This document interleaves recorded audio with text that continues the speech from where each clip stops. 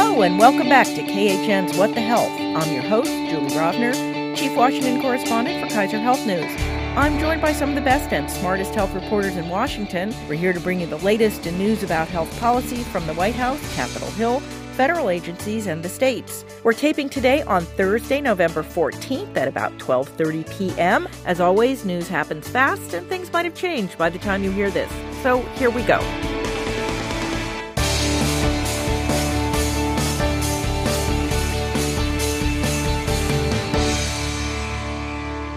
Today, we are joined by Alice Ollstein of Politico.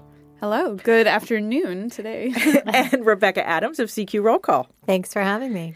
Later in the episode, I'll talk to Dan Weissman about the new season of his podcast, An Arm and a Leg. KHN is a co-producer of the podcast about the high cost of healthcare. And our weekly reminder, if you want to see us as well as hear us, an edited version of the podcast is now on the cable channel Newsy at 11 a.m. Eastern every Sunday. So there is still no word on that Texas lawsuit we've all been waiting for, but there is plenty of other health news this week. The federal fiscal year actually began on October 1st, and Congress has completed work on exactly zero of its annual spending bills. There is what's known as a continuing resolution that's keeping the government doors open and the lights on that expires November 22nd, which is coming pretty fast. That was supposed to give lawmakers time to finish up the spending bills that time between October 1st and November 22nd. But surprise, that did not happen. Now Congress is apparently getting ready to pass another temporary bill, this time until December 20th. Don't make those Christmas plans. Now, this is a year in which there has already been a budget deal. We talked about it when it happened last summer. So why haven't they gotten any of the spending bills done yet? We thought the hard part was over. Turns out. Not so much. Not so much. I mean, there's lots of disagreements. And then, the Senate has just barely taken up any of the spending bills. The House has passed most of the ones they need, but even the ones the House and Senate have passed, they haven't conferenced on them to resolve. So 0 out of 12 have gotten fully out the door at this point. And so they're just agreeing about just the levels each agency committee gets to set, levels of funding. There's disagreements about individual policies. Border wall is a huge one, obviously, and that's why you haven't seen debate yet on the Homeland Security bill. Disagreements about family planning funding. We'll get to that in a minute. Why you haven't seen the Senate take up the HHS funding bill. So, yes, a lot of stalemates. Yeah, I was going to say the Senate did a package of 4, I think, right. And they had another package behind it that included the HHS bill, and then it didn't happen. Yes, Democrats objected to that because they want to figure out how much we're spending for each bill. They have not even figured that part out. The Senate bill right now has an 8% increase for the Homeland Security bill, which includes that border wall that Alice was talking about. But it only has a 1% increase for the Labor, Health and Human Services and Education bill, which Democrats care a lot about. And so... Yeah, it seems so long ago, but we should remind people this is the first year the Democrats have had a major say in the levels of the spending bills because they're in charge of the House. Yes, that's right. So It's the first full set of spending bills that we've had in this sort of divided Democratic House and Republican Senate. Right. So once we figure out the money, then that will clear the way to get a lot of this done. I mean, they are fighting over this border wall, which, if you remember, caused a little bit of trouble at the beginning of this year when we had a 35-day historic shutdown over the border wall. Even though at that point for last year's fiscal year, we had done the labor HHS education bill. But now we're continuing to see them fight over the levels of funding. You mentioned the budget deal this summer. Well, the House had already moved forward on their bills when that budget deal came together. So the House bills are way above what they agreed to, and the Senate bills are not, and they have to figure out how to conference those and negotiate over those. And then they have to, as Alice mentioned, they have to deal with some women's health amendments and other things. But those are not as big a deal as just figuring out the money. So let's talk about some of those women's health issues. Well, part of the deal that they came to this summer is that there would not be a lot of quote-unquote policy riders on these spending bills. But the Democrats really are looking to add language that would block the Trump administration's changes to the federal family planning program, Title X.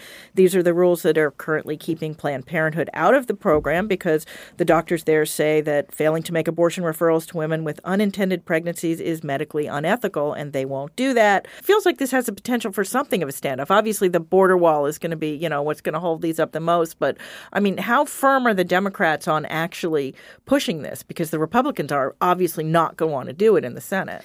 Yeah, I mean, they're firm enough that Republicans canceled the markup that was going to happen in committee because this fight would have come up and it could have put members in a challenging position. Also, because they didn't have the votes, right?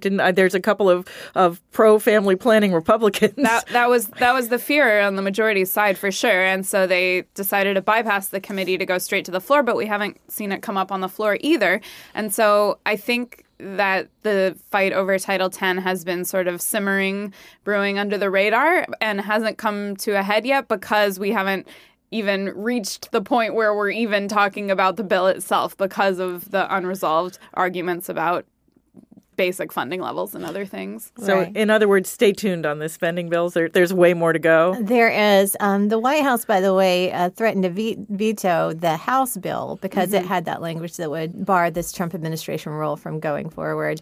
And although the Democrats are pushing really hard, I don't see them winning in the long run on this. Trump's not going to sign something that overturns his... And even if they got a couple Republican senators, which even that is a question, but that's not enough. They're not going to override a veto. Exactly. Right. Susan Collins and Lisa Murkowski probably would vote for it, but you're right. But who else? Yeah. And so I think if we see a vote on this, it might more be something that Democrats can use to hit vulnerable Republicans who are up for re-election in ads. For instance, so-and-so voted to, take away your access to birth control or however they frame it. But that's what I anticipate happening. And Susan Collins is running.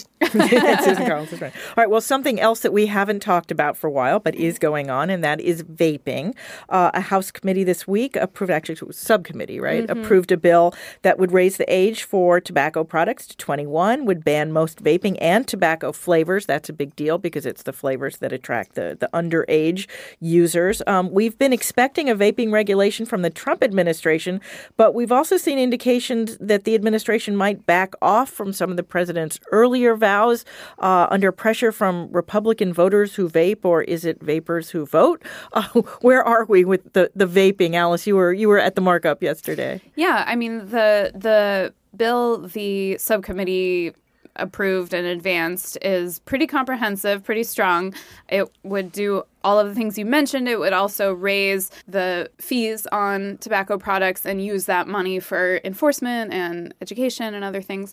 And so it was interesting. I think something we will maybe see coming up is it seems like a lot of concern about this new tobacco regulation is going to more break on regional lines rather than party lines. There were some interesting moments in the hearing where a Florida Democrat wanted to get a carve out for cigars for, her industry in her state. Some North Carolina Democrats. In the Tampa area, perhaps? I forget exactly where, but obviously there's a big very cigar, important to the state. And some North Carolina Democrats, big tobacco state, obviously. And so I think that we'll see if that becomes a hindrance moving forward to actually passing something. But I think on all sides, you are hearing a lack of faith in the administration coming out with as strong a rule for the FDA as originally indicated. And so the need for Congress to really act on this. The president sat in the Oval Office and basically said, we're going to do this. We're going to ban all the flavors, yeah. And now apparently they've been meeting with the vaping industry, and there's now concern about maybe a carve out for some of the small shops. Maybe a carve out for menthol as well. Yeah, I mean, the FDA announced in September they were going to do this. We saw that the Office of Management and Budget came forward and said they had cleared the rule. And usually when it's done with interagency review, it's done, but it's not done this time. And they've been meeting behind the scenes. They have talked about trying to carve out something for the adult-only vape shops, and they have talked about trying to allow menthol to go forward. And then people say, well, do you think that Juul or others would just change their mint to be menthol and we have more problems? You know, the problem continues.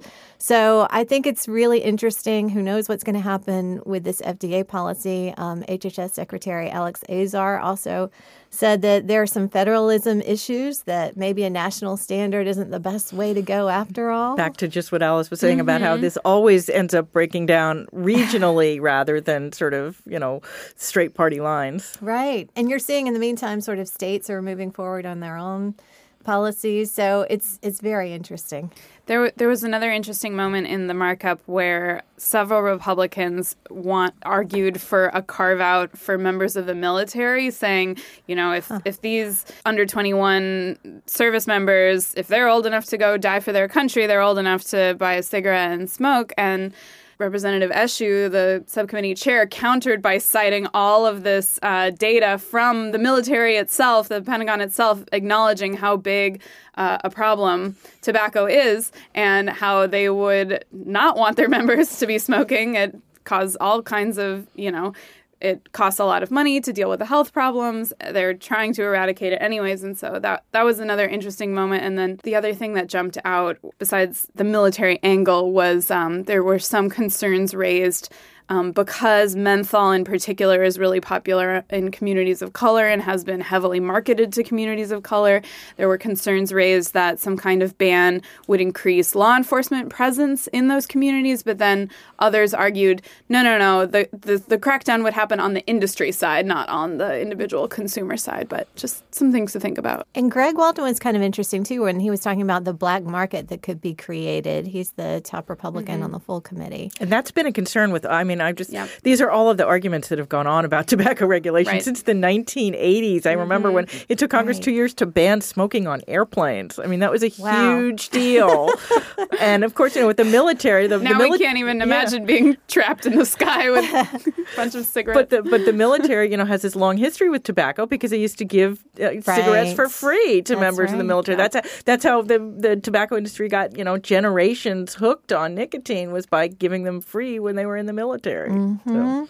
It is kind of interesting, though, that it does seem like Congress is going to make the first big changes since they gave the FDA the authority to regulate tobacco just 10 years ago.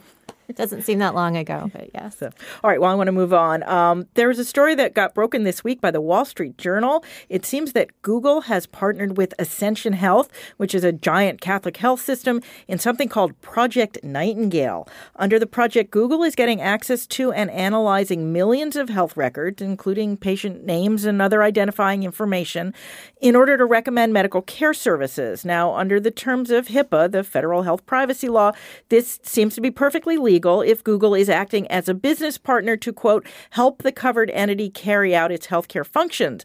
But I guess a big question is, does anyone really think Google won't use this information for other purposes, too? And apparently the HHS Office of Civil Rights, whose job it is to police HIPAA, thinks so as well. They're apparently looking into this, and we're hearing some concern from lawmakers, particularly from some senators. The interesting thing about this is that it obviously could be helpful. This is what artificial intelligence is supposed to do. Take all this, little bits of information and synthesize it and say, oh, maybe you're missing this, or maybe this patient would do better with that. But I guess it's now we're trading that off against how much do we actually trust these big corporations who we already know have a ton of our information? Do we want them to do this too? It also seems like while it's not apparent that any laws have been broken here, is this an instance where our laws have not kept up with how fast technology is evolving, and consumers who say, wait a minute, I didn't agree for Google to have all of my personal health records and identifying information, even though they are legally, allowed to obtain it.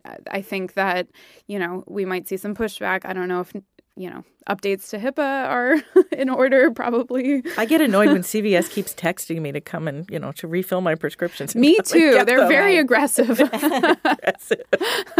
They are. But it is. On the one hand, tech is supposed to make our lives better and easier. And on the other hand, I mean, particularly with Google, we've all seen, you talk about something and then you suddenly get an ad for it. Right. Absolutely. And, misleading advertisements in the health space is already such a huge problem. Could this make it worse? We've also seen some really interesting reporting recently. People talk about algorithms like they're, unassailable, handed down from above, but algorithms are created by people. And what we've seen some really interesting reporting in the health space recently about algorithms being racist, honestly. I mean, recommending, there was a really good article, I forget exactly where, but it was saying that these algorithms that were supposed to help providers know who would benefit from extra services and care were recommending white patients over patients of color. And so is entrusting more decision-making to AI even a good idea? Yeah, I know. Which is scarier, the idea of self-driving cars or the idea of, Google self-driving. Google recommending your medical care. Dr. Google, why not? Yeah. Then they'll drive you. The self-driving Google car will drive you to your appointment and then recommend your medical care. Anyway, I think this particular one seems to have struck a nerve probably because it's Google. I mean, there are a lot of these types of things going on, but I'm sort of amused by the immediate freak out. So, all right, next topic. The Trump administration gets serious about drug prices, sort of. Just after we taped last week, the administration announced it is suing drug maker Gilead over patent infringement for PrEP, which is the drug regimen that can prevent HIV infection. The lawsuit claims that Gilead is reaping billions in profits from drugs that were actually developed using taxpayer funds and that the patent is still held by the Center for Disease Control and Prevention. This is kind of a big deal, yes? I think it's very interesting. It's worth remembering that the CDC director is an HIV/AIDS expert, and they are trying to end HIV transmission by 2030. So mostly using PrEP. Right. Yes, which is pretty effective. And, they're going up against Gilead, which brought us the very expensive hepatitis C drugs a few years ago, is very well known for these pricey treatments. And so it'll be really interesting to see. I mean, you wouldn't necessarily expect the government under a Republican administration to take this kind of action.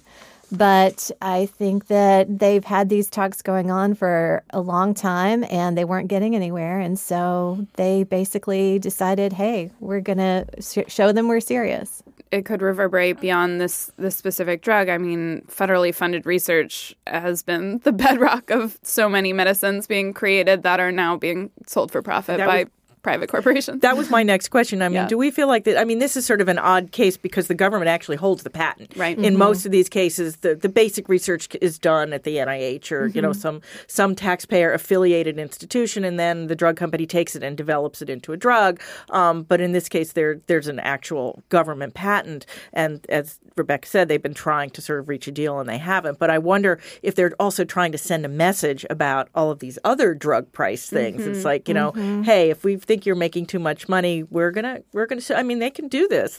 Government has the ability to step in. These laws exist, and so much of the administration's efforts on drug prices have not been successful recently, or have not gone anywhere, and so this might be an effort to turn that around. It is true. I mean, they have been blocked in the courts, and they have given up just through pressure on so many other parts of their drug price agenda that it is kind of interesting. They are still saying that they want to do the International Price Index, and Secretary Azar this week said that he had talked to President Trump, and President Trump said that wasn't aggressive enough, that they actually want to be more aggressive than what they had proposed before for those Part B drugs that are in outpatient care, and they had talked about doing that at 126% of the average rate of international countries. And Trump said, I want the best deal possible for Americans. So I don't necessarily think that is actually ever going to become policy, but it is interesting that they're talking about it, and President Trump seems very concerned about it. And it is November, and Congress still hasn't done anything on drug prices, although there's still some talk of that. We're waiting. I guess if Congress has to be around until December 20th now because of the spending bills, maybe they'll have time to do some other things. Well, the House will vote on their bill, and then it will not go anywhere in the Senate. Yep. Probably. All right. So there is a lot of other court news this week, mostly with the Trump administration on the side being sued as opposed to the side that's suing. First, a federal district court judge in New York and then a second judge in Spokane, Washington, blocked a Trump administration regulation that would give healthcare providers the ability to refuse to provide basically any service that conflicts with their conscience. This is a rule that's similar to one that was issued by the George W. Bush administration that was undone when President Obama came into office. But the judge in New York was pretty scathing in his ruling, pointed out that the rule violated both the Constitution and the Administrative Procedures Act, which is how you actually put out regulations under federal law. The judge in Washington State said the problems with the rules are, quote, numerous, fundamental, and far-reaching. Just a reminder, this rule could have made it harder for outpatients to get a lot more than just abortions, right? Right. I mean, there were concerns that it could affect trans patients who were seeking services. It could affect assisted suicide, birth control, all sorts of different things. Yeah, there was back the last time we were debating this, which was also 10 years ago, I guess 11 years ago, there was a doctor who would not give birth control to unmarried patients. So there's a lot of this has been an issue that's been kicked around, and you know it's important to remember there are conscience laws in federal law now. There are conscience restrictions that actually no one is required, no medical professional is required to participate.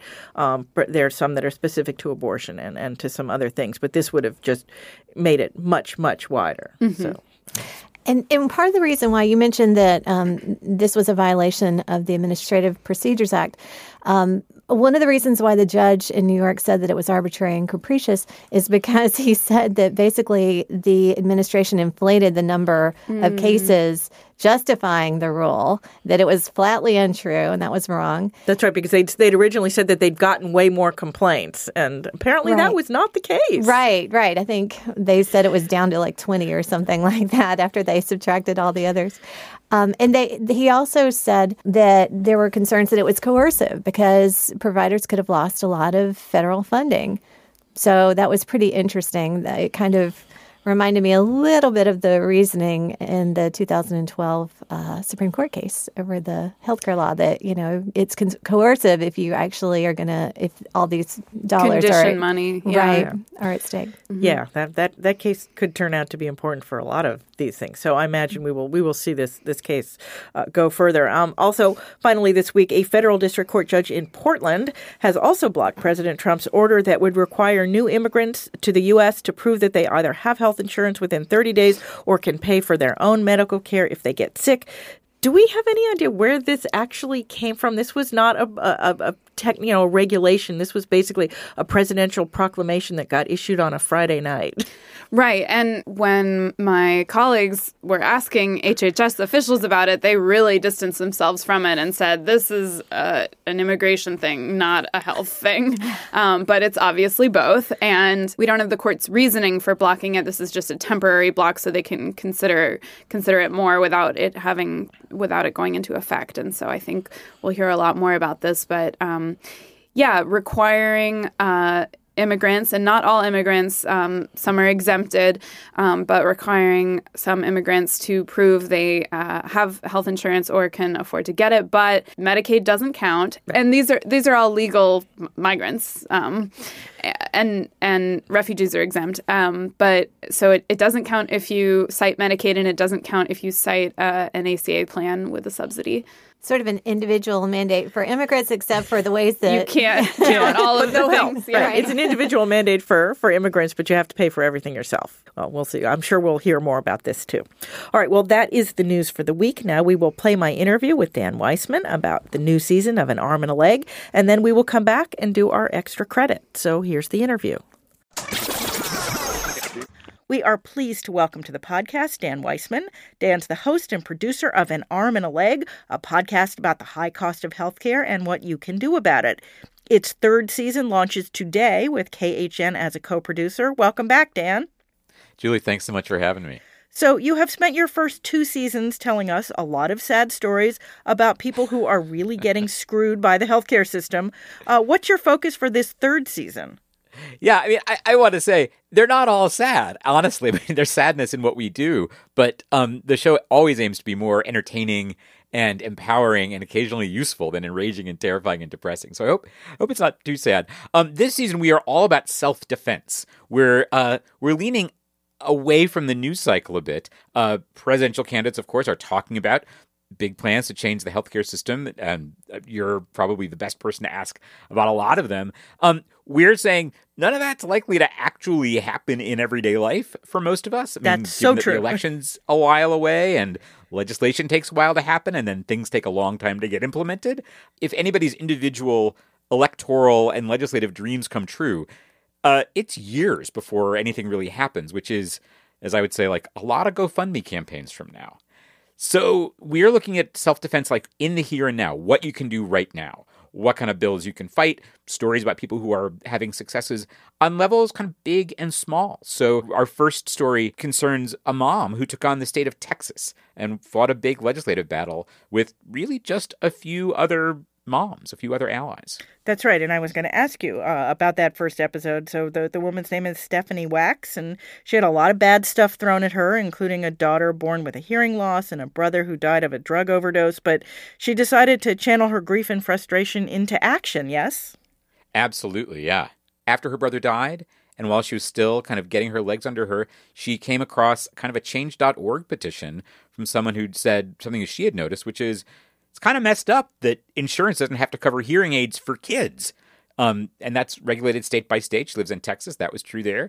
And this petition was like, somebody should change that. And she was like, yeah, count me in. Let's ride. So we have a couple of clips from the episode. Set up this first one about why she decided to do what she did. In other words, getting involved in this effort to change the law in Texas. Yeah, you have really set it up. She needed someplace to put all this overwhelming emotional energy that was kind of coming at her really, really hard. In her family's case, financial need wasn't an issue because the center where her daughter was being seen wrangled a grant that covered the cost of her hearing aids and the first 18 months of her speech therapy.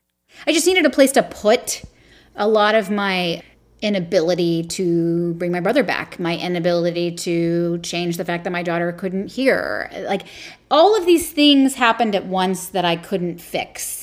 So Stephanie got quite the education about what it really takes to pass a bill through a legislature. Talk us into this second clip about the person who ended up sponsoring the bill. She really did. Yeah, she found out pretty quick, and she may have known ahead of time. Texas is a red state, and she's, a liberal lady from Houston. And, her local representative is not going to have a whole lot of clout in the state house. So she needed somebody really, really different from her to carry this bill through. We had, sponsors of the bill who were Democrats. The bill wouldn't have made it. It just wouldn't have, So you end up, getting into bed with people who are they're the worst, and but they're actually not the worst. She ended up with Lois Kolkhorst sponsoring the bill in the Senate. And Lois Kolkhorst is perhaps best known as the champion of Texas's bathroom bill, kind of echoes of North Carolina. So very deep red Republican, but she has a niece born deaf who has children who are born deaf. And she was very, very interested in this particular measure. And yet still, Stephanie saw, what a slog it is to actually get a bill all the way through the process, right? Oh, yeah. I mean, the first time they went through it, they found they had come in a little late to the process. And so their first couple of months ended up in a dead end because the session ended. And Texas apparently has one session every 2 years. So they really loaded up. And the second session, they went at it full on. And it was a slog. And, you're constantly just bugging everyone, please call, please text, please call, please email. You're just become this broken record. And everyone's on the internet asking for the shit that they want. And yeah. Getting a bill through a legislature, even local, state, or God forbid national, is not an easy thing. So as you pointed out earlier, anything that's going to happen at the national level is going to take a while. What else can we look forward to this season about what things people can do now? A lot of the other stories are in some ways much more intimate. I mean, Stephanie's story is really about her and her family, but she took on this big scale thing. The second episode is about my neighbor, the healthcare ninja. She heard an episode we did last fall in which we featured somebody who helps other people kind of negotiating healthcare bills. And at the end of that episode, I was like, if you know somebody like this or you are somebody like this, get in touch. And she did. And her story is tough. She's a type 1 diabetic, diagnosed at age 12. You know, she's learned what she's learned through a lot of real struggle. And she's a remarkable person. We'll also have a musical episode.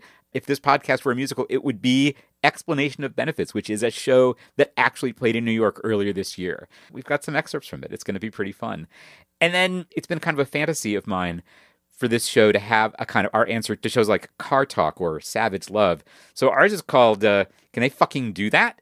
And we are tapping the Kaiser Health News Brain Trust, and I am super psyched that you are going to help us unravel one of these questions. Well, I am looking forward to that. In the meantime, you've got something that your listeners can do right now, right? Yes, absolutely. We are nominated for an award, actually 2, by a site called Discover Pods, and they have awards for podcasts, kind of a People's Choice thing.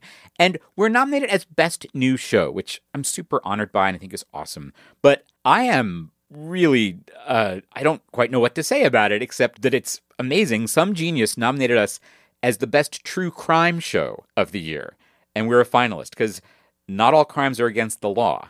And I am leaning into this. Everything on our show, we have no cops, we have no prosecutors. Everything that happens is technically legal. But the scale of the crime is really big. I want to win this.